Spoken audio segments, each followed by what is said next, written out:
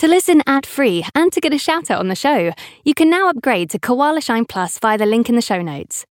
But before we get started on today's episode, I've got a quick word from our friends and trusted sponsors who help make our free stories possible. Parents, if you've ever experienced bedtime battles with the kids, I'm going to let you into a little secret. The Koala Moon podcast has revolutionised over 20 million bedtimes, with parents like you calling it life-changing and the perfect nighttime routine. With original kids' bedtime stories and cosy sleep meditations, every episode has been specially designed to make bedtimes a dream. Listen to Koala Moon on the iHeartRadio app or wherever you get your podcasts.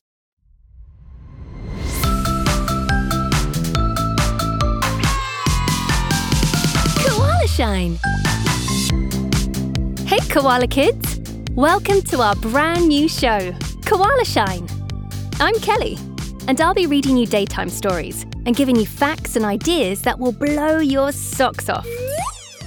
Today's story will transport us to a magical train in a faraway animal kingdom, full of animals heading on their holidays. Have you ever been on a train journey? With the gentle chug of the train and the lovely views of the passing countryside. Isn't it delightful? Well, today's train journey is nothing like that at all. It's absolute chaos! There's been a rock fall on the track, and it's up to a rather frazzled flamingo to get together a motley crew of useful creatures to save the train. And fast. Which animal would you call first? A strong animal? A smart animal, perhaps? A scared animal that buries its head in the sand? Maybe not the last one. An ostrich wouldn't be very good in this situation, would it? Ooh, the train's pulling into the station now. So, let's pack our bags, get out our tickets, and climb aboard. All aboard! It's time for our story!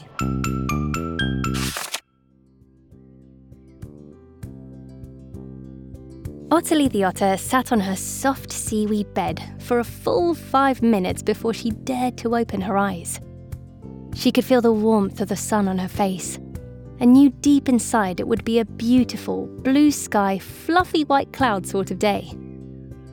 But she thought it wise to whisper a few promises to the world in exchange for guaranteed sunshine, just to be on the safe side.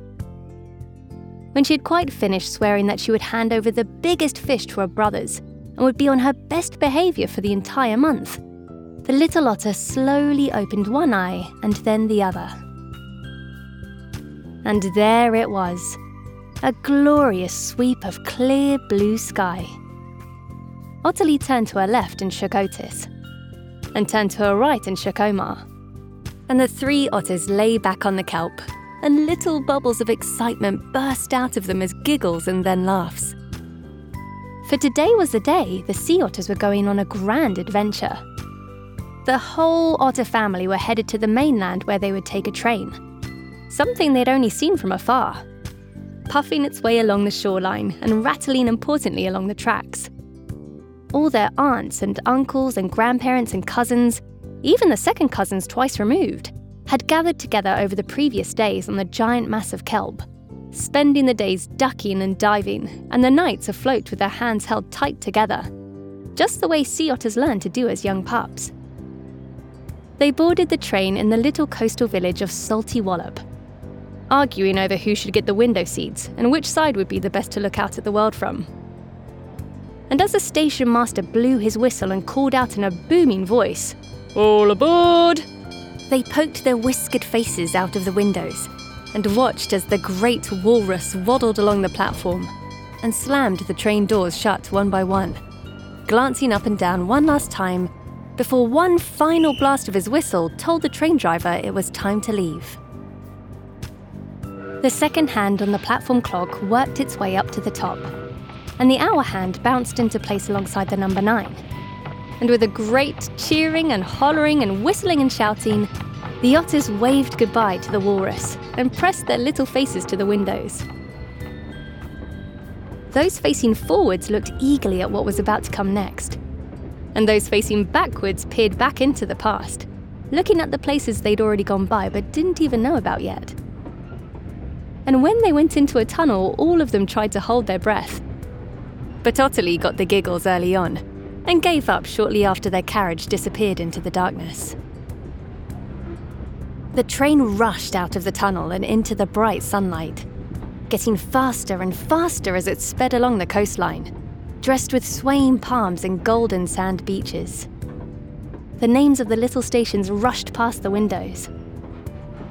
A tall and somewhat haughty flamingo pushed a drinks trolley through the aisles, pouring cups of tea with a fanciful flourish.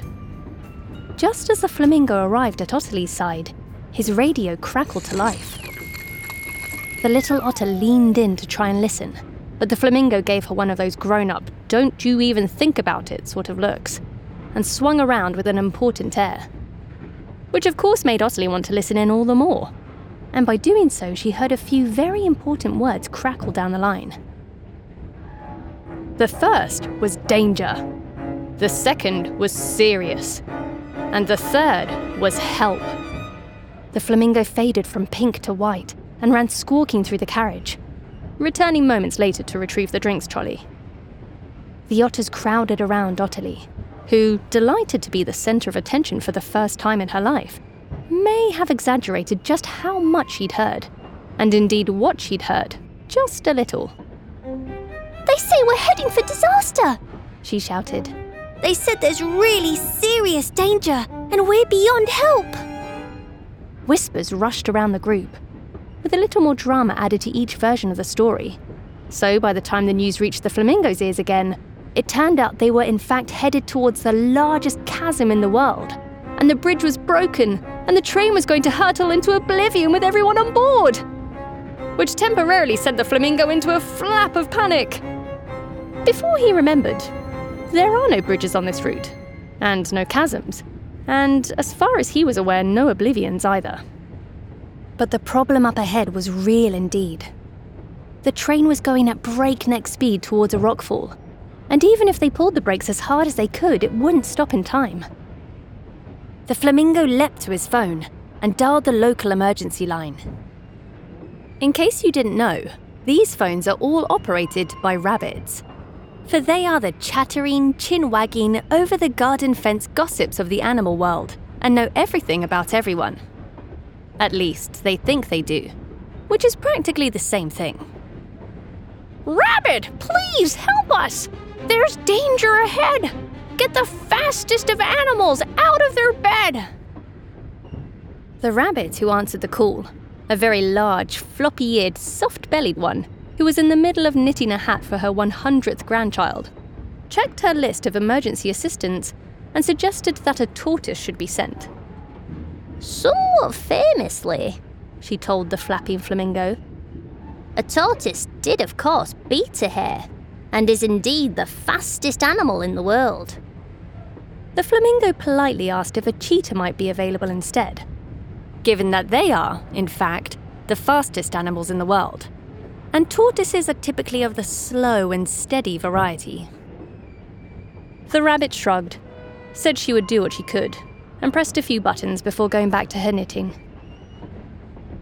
The cheetah, who had been sitting admiring her claws, and was planning a day of stretching and snoozing, nevertheless set her desires aside and rushed off to the train. The flamingo called out to her as she ran alongside. "Cheetah, please help us! There's trouble ahead! Get the strongest of animals out of their bed!" "Did you know," the cheetah called across, "that the strongest animal is the ant? Isn't that incredible? I found out just last week, you know. Pound for pound, they are stronger than any other beast in the world. And lucky for you, I know a colony that lives nearby."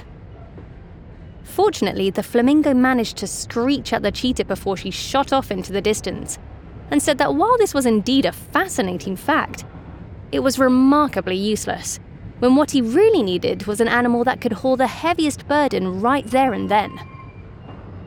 "Oh, so you're after an elephant," said the cheetah, a little crestfallen and annoyed that her fun fact hadn't been better received. But nevertheless, she wanted to help the animals on the train, so disappeared in search of some elephants. She raced ahead of the train and found a herd of elephants closest to the rockfall. calling for them to pack up their trunks and head over there as quickly as they could. With them on their way, the cheetah rushed back to the flamingo to let him know that help was coming. "But the elephants won't know what to do!" the flamingo wailed. "Cheetah, please help us! There's trouble ahead! Get the smartest of animals out of their bed!" "Oh, you're after an owl then," called the cheetah. "Terribly wise owls. Of course, they're probably asleep at this time of day. I'm not quite sure I should like to wake up an owl. They're very grouchy, you know. Do you know this one time?" And the cheetah was about to launch into a terribly long story when the flamingo managed to interrupt her and say no. By far the smartest animal in the world, to his knowledge at least, was the magpie. "Well, knock me down with a feather," shouted the cheetah, and the flamingo would willingly have done so if the situation hadn't been quite so urgent. "The magpie! You're absolutely right, of course. They've solved incredibly difficult puzzles. I once read that..." And again, the cheetah was about to launch into a dreadfully long story, but the flamingo gave her a glare, so she shut up at once, shooting off to find some magpies to direct the elephants in their work. To be honest, it wasn't hard to find the magpies. By this time, the rabbit had quite forgotten about knitting the 100th granddaughter's hat, and, being the gossip of the animal world, had already contacted anyone and everyone and told them about the drama on the train tracks. So animals had come from far and wide and were already there, operating under the direction of a tribe of magpies who flapped back and forth and called out orders. One of them waved his wings at the cheetah, who bounded up ready to receive her own instructions. "What with all these animals trying to help," the magpie explained, "it's absolute chaos. We need some order. We need a loud voice. Cheetah, please help us. There's trouble ahead. Get the loudest of animals out of their bed." "What you're after," said the cheetah with a smile, "is a whale. Great, booming voices that can be heard up to 1,000 miles away." The magpie slapped his wing into his forehead and rolled his eyes. "It may have escaped your notice, dear cheetah, that we are not underwater. I was rather thinking a howler monkey might be more useful. Yes, before you step in and tell me some kind of bats are louder than howler monkeys. I hasten to point out that they're most likely all asleep right now." The cheetah was having quite a day of it, surrounded by all these know-it-all animals who didn't seem remotely interested in her fascinating facts. But nevertheless, she decided her pride could take a dent in exchange for saving all of those on the train. And she shot off to find some howler monkeys to call out the magpie's instructions. Having done everything he could to save the day, the flamingo was spending his time rushing up and down the carriages, handing out mugs of soothing chamomile tea. It was the best he could offer at this point. A small but well-meant gesture, and one that was certainly appreciated by most. All the British animals on board, the badgers and moles, the field mice and voles, were delighted with the tea. For tea, as they all knew, would solve any problem. The train rushed along the tracks, racing through Little Botherington with its famous houses covered in shells, rushing past Merrington in the Marsh, where people from around the world travel for the spongiest, bounciest, mushiest marshmallows, and charged its way towards the rockfall. And just as the elephants pressed themselves against the last boulder and pushed for all they were worth, just as the boulder rocked back and forth before finally deciding it too could be moved aside, the train rounded the corner and rushed along the cleared tracks. The elephants and magpies, the howler monkeys and the cheetah, and all the animals who had come to save the day fell down with sighs of relief. The flamingo mopped his brow with a cloth. And as if nothing had happened, the otters settled down to looking out of the window and oohing and ahhing at the swaying palm trees and the golden sand. Because that is what otters are like, you see. They fall asleep holding each other's hands so they won't ever drift apart. And they always know, somewhere deep inside, that someone is looking out for them and will keep them safe. So otters, on the whole, can dedicate their lives to being cute and cuddly and all sorts of adorable. Knowing that out there in the world are the elephants and ants who are strong and mighty, the magpies and owls who are clever and wise, and the cheetahs and tortoises who are speedy and swift. Well, the cheetahs are at least. I'm fairly sure I could win a race against a tortoise. What do you think? What's the fastest animal you think you could beat in a race? Say it now. Yeah, I think you could beat them too. You look pretty speedy. And one final question. What is more ridiculously impossibly adorable than two otters floating on the sea, holding hands and looking up at the stars? If you said nothing, I think you're right. But let me know if you did think of something cuter. Now I, for one, am relieved that they got the salty Wallop back on track. Phew, that was a heart pounder, hey? Let's relieve the tension. Once more, koala kids, I'll leave you with a joke. What do you call a train with a cold? A choo-choo train! Wait, why is no one laughing? Okay, koala kids, if you think you have a funny joke, send it in on a voice note via the link in the show notes. I could do with some help here.